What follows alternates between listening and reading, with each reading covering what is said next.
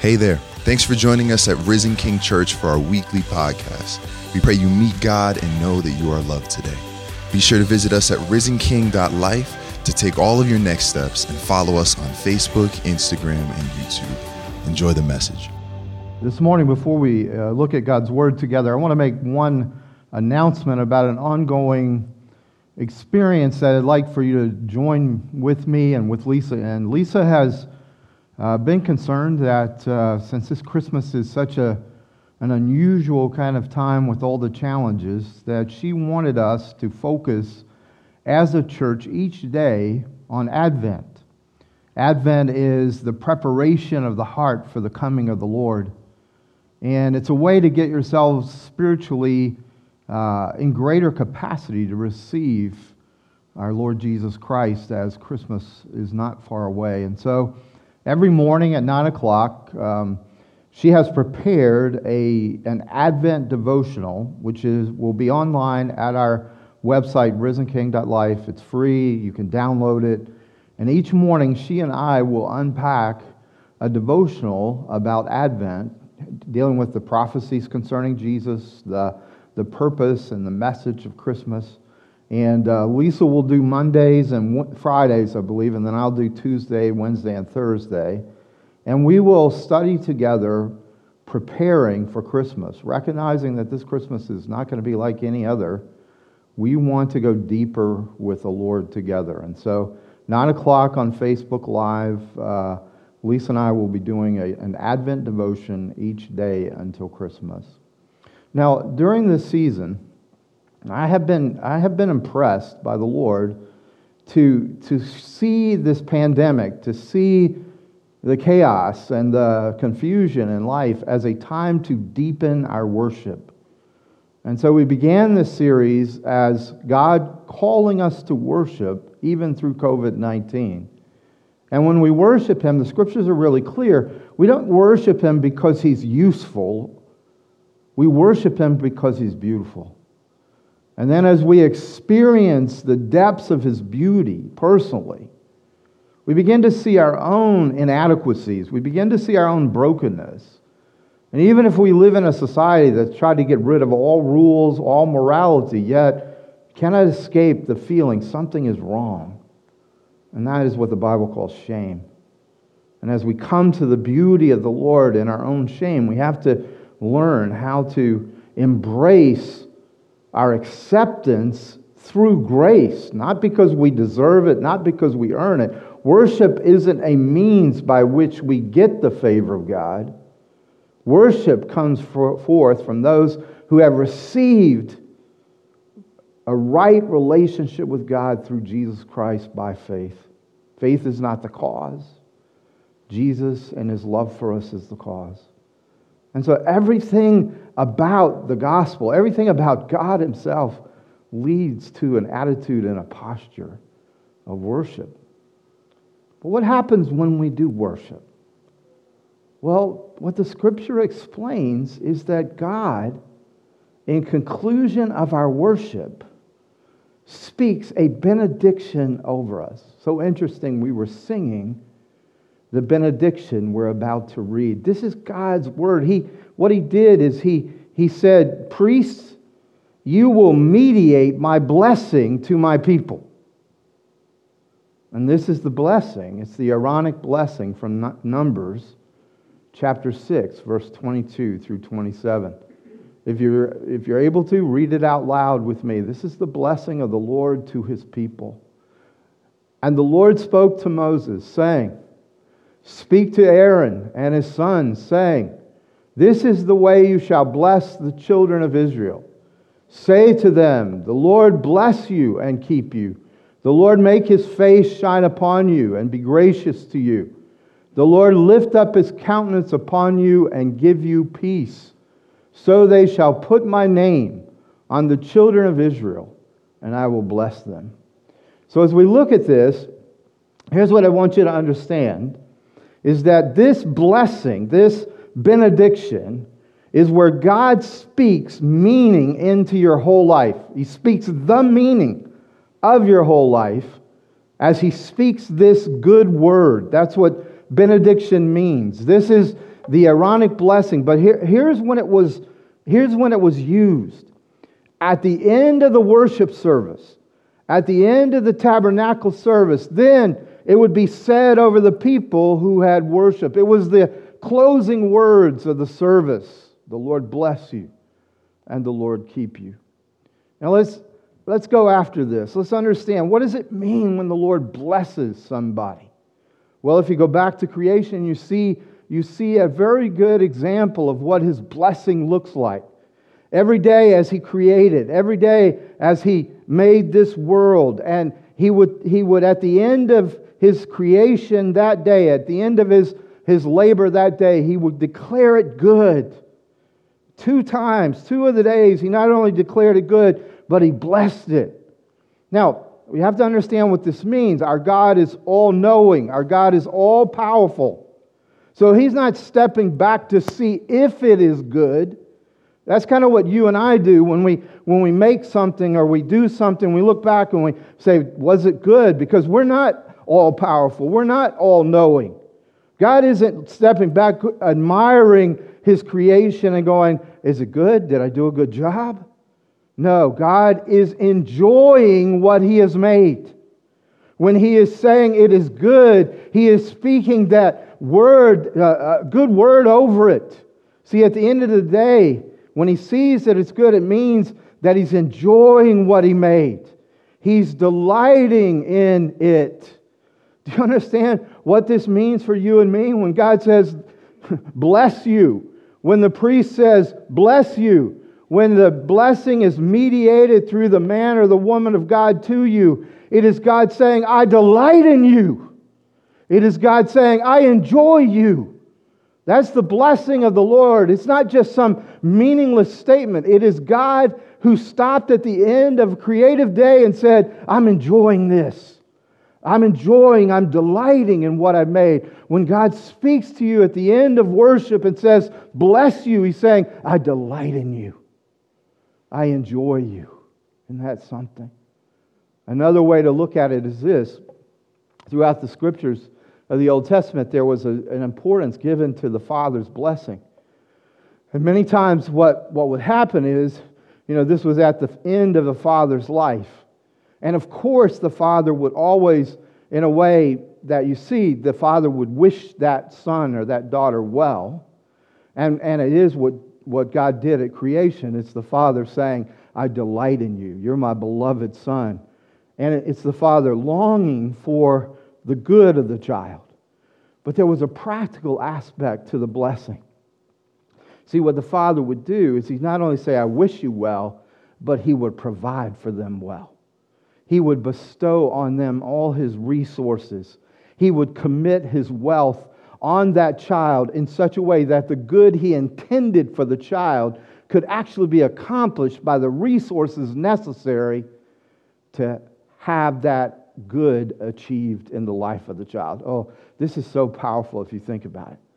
So the Father says, bless you and keep you. So He's saying, I delight in you. I enjoy you. I long for your good. But you see, when our God, our Father says, I bless you, He's basically saying, not only do I delight in you, not only do I wish you well, I have committed with all my power and all my resources to achieve your good. Here's what our God is saying in that blessing. He's saying, I'm willing to be expensively present with you all of your life to achieve your good. Now, all right, let's stop here for a minute. This is so powerful. This will give meaning to anybody's life if you let the Lord bless you. But let's think about it for a minute. There's a way in which you could say, well, I can just assume that He's going to bless me this way. But you see, what the Lord did is He set it up at the end of worship. He set it up at the end of your service of worship to Him, of your acknowledgement of relationship to Him. You must understand that there's a biblical principle here that many people miss. And it's the principle of the manna. You see, what you and I don't understand is God doesn't give it all out at once. What He does is He gives that day's blessing. Just like He gave the manna. Now, Now, if you stored up the manna more than one day, it rotted. It became useless. The only day that you could store it was Sabbath so that you didn't have to go out and work on the Sabbath. But every other day, you could only have as much manna as you could have for that day, not any more. And so if you did not go out on that day and gather up your manna, you had nothing for bread. You had nothing to feed your family. See, this is the idea. The Lord isn't just saying, I give it to you all at once like some spoiled trust fund baby. The Lord says, every day, come into my presence and I will give you the blessing. I will give you the manna for that day. And it will be sufficient and it will be enough. This is why I'm saying times like this when we can't control our circumstances, times like this when there's uncertain future is a call to gather the manna. It's a call to gather the blessing. The Lord says, when you experience my blessing, you will feel my delight in you. You will feel my concern and my commitment for your good, but you'll also have the resources to achieve that good, and there's no other way to receive it except by faith. And so how important is this blessing of God in our life? Well, let me give you a case study. Again, the Old Testament gives us incredible insights into how important the blessing of God is. And so we go back, all the way back to the patriarchs. There were these twins who were born, one named Jacob, the other named Esau. It's an amazing case study. Esau was the firstborn by minutes. They were twins, so he arrived a little bit quicker than his brother. And by right, in that ancient traditional culture, by right, he should receive all the blessing of the father. But God had spoken prophetically about the second son. He had spoken and said Jacob was the one that God would be dealing with. Jacob was the one who was to lead the tribe. Jacob was the one on whom his father should put the blessing. Not on Esau, but Isaac, the father of the twins, refused to listen to the Lord. And instead, he lavished his love on Esau. He loved, he doted on, he favored Esau. Esau was so much more like him. They liked all the same things. They had the same affinity. And so the father disregarded the prophetic message of the Lord, and he put all his favor on Esau. But as he did that, he was spurning, he was neglecting, he was rejecting Jacob. And here's what we see.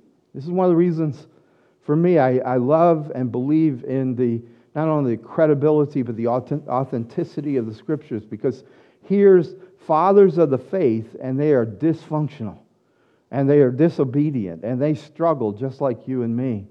But here's Jacob. He spent his whole life rejected by his father. So what you see is an angry Jacob, but you also see an incredibly needy Jacob. Because he doesn't have the blessing of the father, he's angry and he's needy. So when Isaac became old, what happens is Jacob poses as Esau. He puts Esau's smell on. He puts, furs on to mimic Esau's hairiness. And so he sneaks in, and his father's eyesight is poor. And so he has fooled his father, and his father gives Jacob Esau's blessing. He gives him his property. He gives him his name. He gives him his rights. He gives him everything. Nothing is actually left for Jacob. Now, if you read the story carefully, you'll realize Jacob knew this was a counterfeit blessing. See, he knew he was using false pretenses to hear his father say what he had never heard his father say. And this is important, you get this. See, in the blessing, the father said, "You're my beloved child." Even though Jacob knew he was talking about Esau, it's the first time Jacob got to hear his father say that to him. And then his father, with that love for Esau, speaking it to Jacob, says, "Everything I have is yours." You see, even though it was false, even though it was totally counterfeit, it didn't matter. He was so needy, he had to hear his father say, "You're my beloved son." And he had to hear his father say, "Everything I have is yours." Why do I say he knew it was counterfeit? Because he never got to enjoy it. Isaac was so angry when he found out he had been tricked. Esau wanted to kill Jacob, so Jacob left and was gone, never had his father's resources, never had his father's, true I love you son moment. He had Esau's moment, but he was so needy, he was willing to take the counterfeit moment just so he could have the blessing for a moment, even though it was for his older brother. Now, as we look at this together, for some reason this thing is not advancing. Sorry about that. Carol, can you help me out there? What we began to see, and we talked about it last week, is we start to see that there's something within all of us, like Jacob. Jacob's story resonates with us. You see, whether you like it or not, every one of us needs someone who is unique and who has great worth to bless us with words that say to us, you are unique and you have great worth.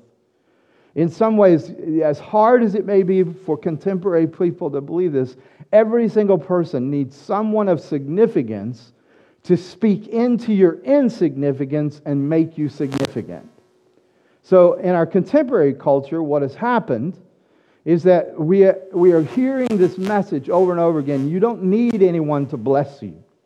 You don't need anyone to give you your self-worth. You give it to yourself. But that, friends, is completely false. You blessing you is you insignificant you blessing your insignificance. It will not raise you up. It will leave you in a place of counterfeit blessing, in a place of false hope. Now, I don't know if you'll recognize the movie that this comes from, but there's a movie that illustrates this so well. Thank you. There's this movie that illustrates this so well. I'm going to see if you recognize the movie as I say it. So there's this woman, and she's writing a diary. That gives you a hint. So she's writing a diary, and she writes down 3 things that she's going to do, 3 resolutions to bless herself. The first thing she's going to do, she says, I'm going to buy books by unreadable literary authors to put impressively on shelves so people will think, that she's a person of significance. Then secondly, she says, I'm going to develop inner poise and inner authority and a sense of self without any boyfriend whatsoever, as that is the very best way to obtain a boyfriend. So you see what she's doing is she's actually not changing or blessing herself. She's hiding herself so that she can be considered significant, so she can trap someone who will make her feel significant. And then the last one, in some ways, she says, I'm going to be assured, I'm going to be accepted, I'm going to be a woman of substance, and I'm not going to care what anyone else thinks about me. And yet this whole conundrum, in a sense, that you see here is she's so concerned about what others think about her, she has to pretend like she doesn't care what others think about her, that she won't be needy so that she can get her needs met. All of this goes to the fact that when you try to bless yourself, it just doesn't work. It will not work. So how then do I get this blessing? This blessing of God delighting in me. This blessing of God saying, I will give you the resources to achieve your good because my wishes for you, my desires for you is your greatest good. Well, notice the second of the blessings that are spoken, of the benediction that's spoken. The Lord make his face shine upon you and be gracious to you. Now, this is one of the most important phrases, and sometimes I think Christians say this phrase but have no idea what is meant by the face of God. The very best way to define the face of God is the relational presence of God. And this is very different from from the general sense of God's presence. The face of God is basically, my voice, sorry. Excuse me a second. Wearing masks can dry your mouth out. Thank you, guys. I had to baptize my throat there. So, the face of God, being the relational presence of God, is an actual experience of not only personal intimacy with God, but personal communication with you.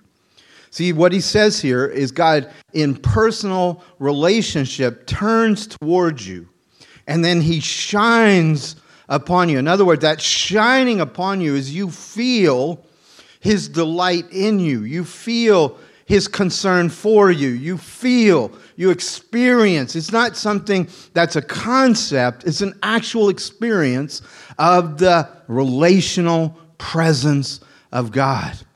So you can understand that in the scripture, this idea of God turning his face towards you is both wonderful. Here's his delight in you. Here's his relationship and his communication to you, but it is fearful at the same time. Now, Moses is the one to whom this is spoken, this blessing. But what would he have thought? Do you not remember what Moses asked God? He said, let me see you. Show me yourself. I won't go forth, he says, unless your presence goes with us, he said. And God's answer to him was, I'll show you the backside of my glory. Why, he says? God says, because no one can look upon my face and live. So here is this. Can you imagine a little bit Moses going, God, what do you mean by this blessing? You told me that if I saw your face, I would not be able to live. And yet here you are mediating through this Aaronic blessing, through these priests, you're mediating your face, your relational presence, and you're saying it will shine upon them. You're not saying it as a fearful thing, but as a wonderful thing. Well, we have to kind of dig in a little deeper to this. Though God is everywhere present, what we're seeing here is we have lost his face. See, sin lost us not the presence of God in the world, or God as sovereign, or God as king, or any of those things, but what we lost was this relational presence. We lost the face of God through sin. Again, can you not see how important worship is? Worshiping God for his beauty, not his usefulness. Worshiping, knowing that you have to come in your brokenness, in your emptiness, in your desolation. You have to seek his face on the basis of his grace, not on the basis of your goodness. Why is it that his face was lost by sin? Well, you understand there are things in the world, there are things that exist that are incompatible. They cannot exist in the same space. God's absolute holiness and his beauty and his glory cannot dwell with sin.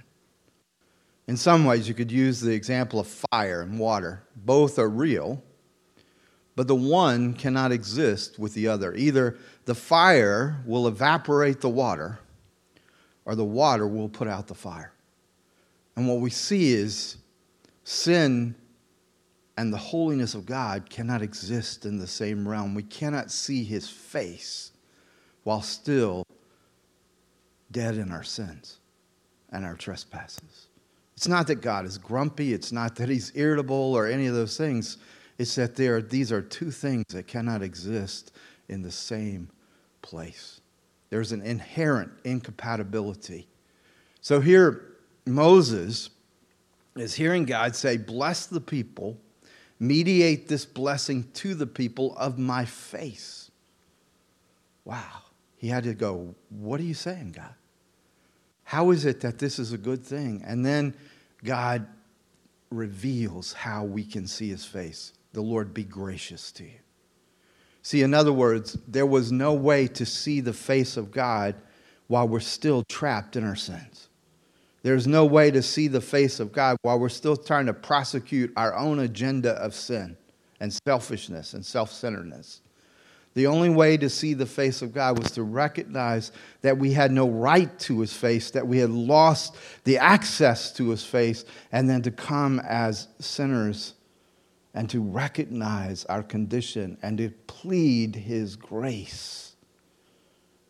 That we would come in such a way when we worship that we recognize we don't have a right to be here on our own performance. that God in His grace had to provide a way for us to be right with Him, for us to be intimate with Him, for us to be accepted by Him. And even here in the Old Testament blessing, it's right there. It's the grace of God. We see Paul pouring forth this in Ephesians chapter 2. For by grace you have been saved through, not because of, but through faith, not of works, lest any man should boast. Even our faith, he says, is a free gift of God.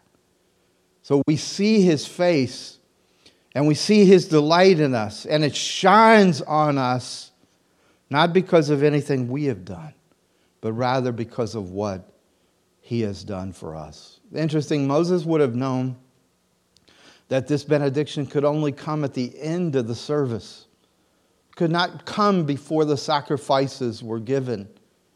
And yet he would have also known that those sacrifices of animals and those offerings that were given were not sufficient to take away the sin of the people, but they were pointing to a greater sacrifice.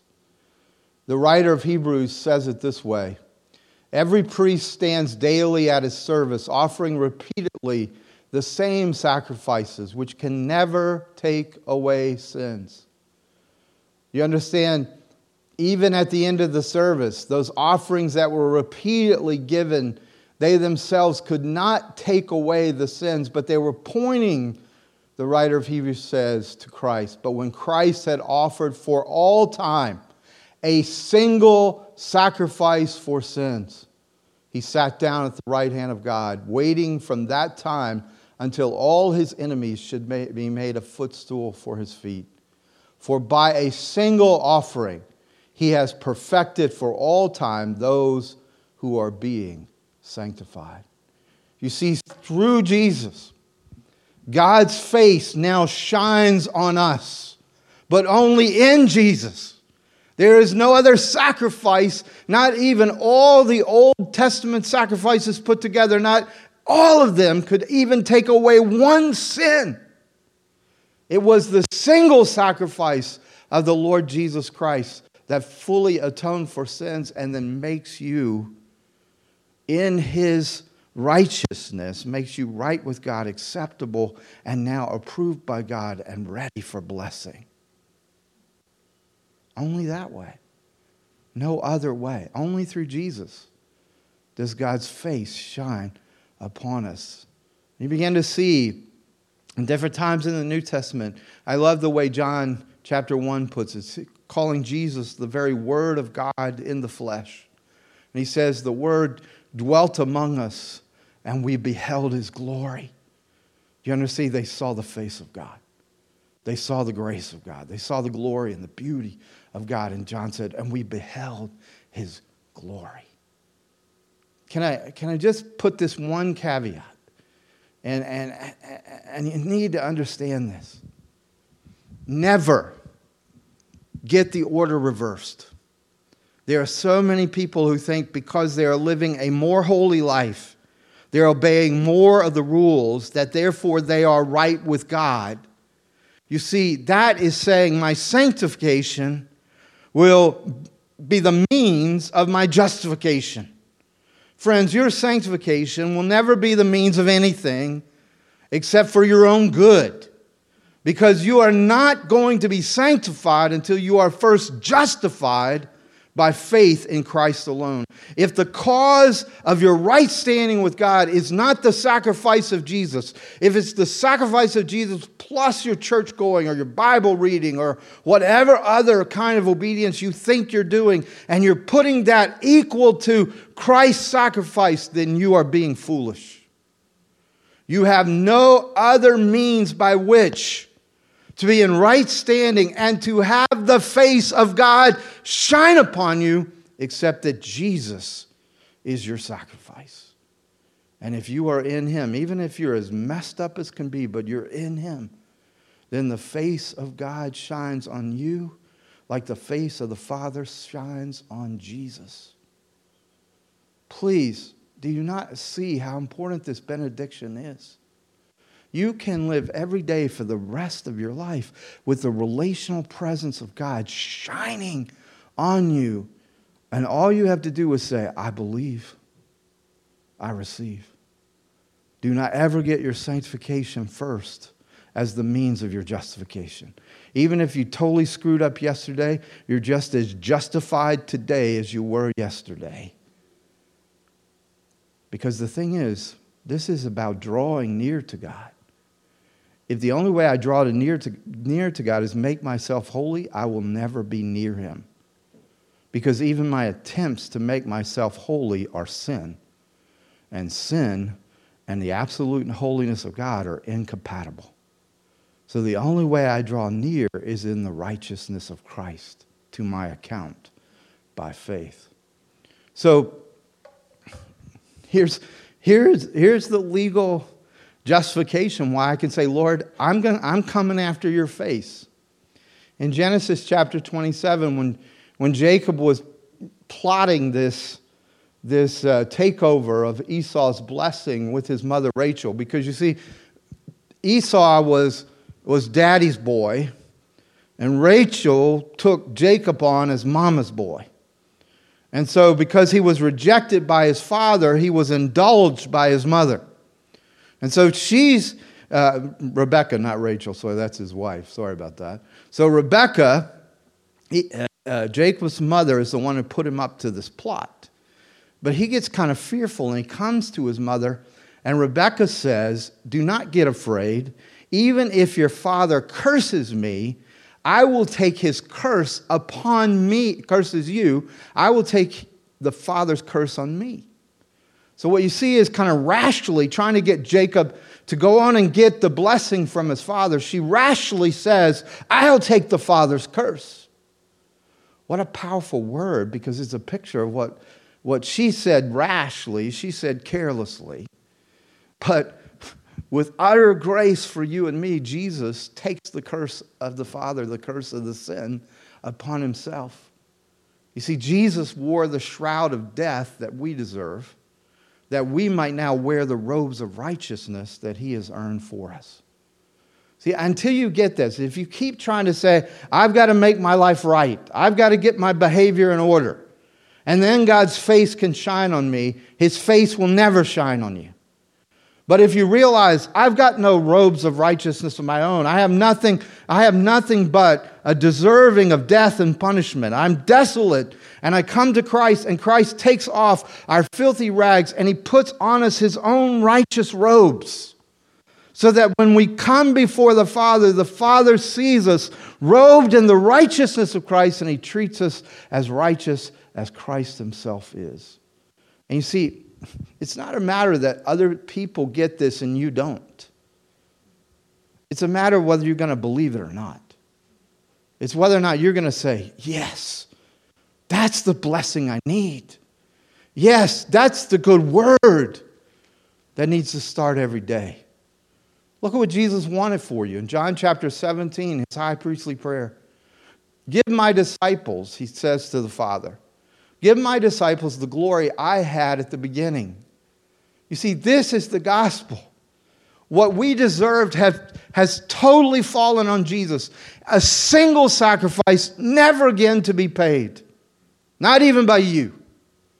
But now what he deserves falls on us. This is the face of God shining on us. This is the relational presence of God that you can have every single day, just like the children in the wilderness had manna every day.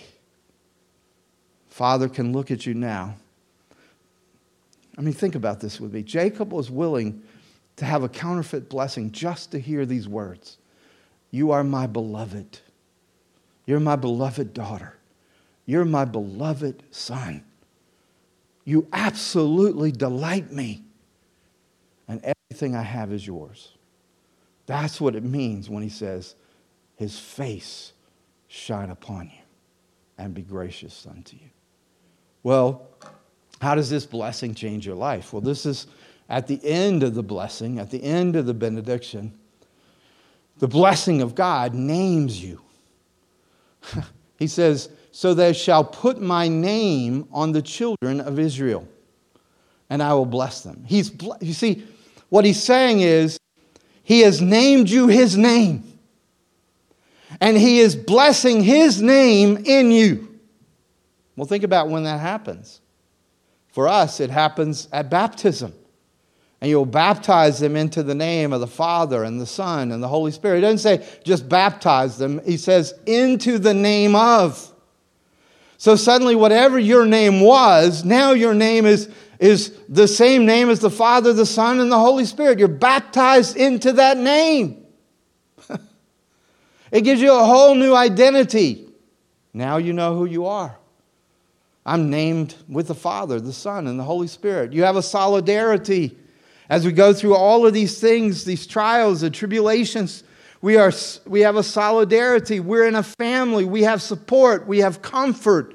There's accountability. You know, most people understand that if your name means something, you've got to live up to your name. And you want to live up to the name that you carry. Security. You know, in the Father's family, when we fail, we get loved more. We get loved in a greater way. The struggling child gets more attention. You see, He's not our boss. He's our Father. See, if He were your boss, you get fired. But when you're a father, you see a struggling child, you don't say, you're not my child. You say, let me give you more of my resources so you can rise to your identity. And then being named with the Father, the Son, and the Holy Spirit, we have an intimacy. He does not leave. He does not punish. But rather, it says, He draws near. He draws near. Because again, it's not on the basis of how well you're doing that He draws near.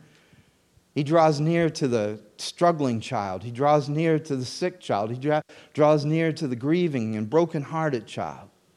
He draws near. He doesn't push you away because you're failing. He draws you closer because you're struggling.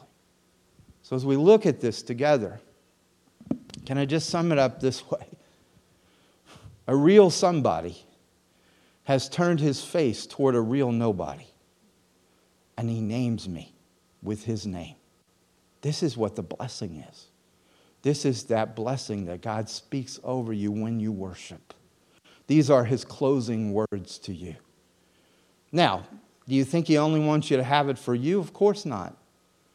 Everything in life is better if you distribute it. This blessing is not manufactured. It's not something you produce. It's rather that instead of being like a factory, you're actually a warehouse. And your job is to receive the blessing and then to pass the blessing on to others. To name them as delightful. To name them as fruitful, productive. Here's the thing you can do with anybody. If you'll look at their life closely enough, you'll see the fruit of the Spirit in their life. And so you begin to bless those places of growth and progress. Can you imagine what it would do for somebody else if they saw that you had noticed the fruit of the Spirit in their life and you commented on it? What a blessing that would be. Or what a thing it is to see the gifts of the Spirit in somebody's life. You see, the gifts of the Spirit is the uniqueness of Jesus showing up in the ministry of an ordinary person. The uniqueness of Jesus, the uniqueness of His Spirit showing up in that person, and then you authenticate it, and you affirm it, and you respect it. You understand what a blessing would be mediated by you saying, I see the fruit in your life. I see the gifts in your life. Because you know what you're saying? I see His face. And I see it shining. Do you understand? That's ministry. And especially as you see people sacrificing. And that you take note that other people are doing things and no one else sees them but you see it. And you give them the respect and the affirmation. See, this is the blessing. Why is it said at the end? It's said at the end so you can go and bless. So that His benediction becomes your benediction. C.S. Lewis has a great teaching on this. And he says this, the people with inner health are always looking to bless. The people with inner dysfunction are always criticizing and cursing and can never have enough. Here's the thing. You and I can have inner health in the midst of outer storms if we realize that whatever else is going on in our life, the only face that matters is blessing you and shining on you.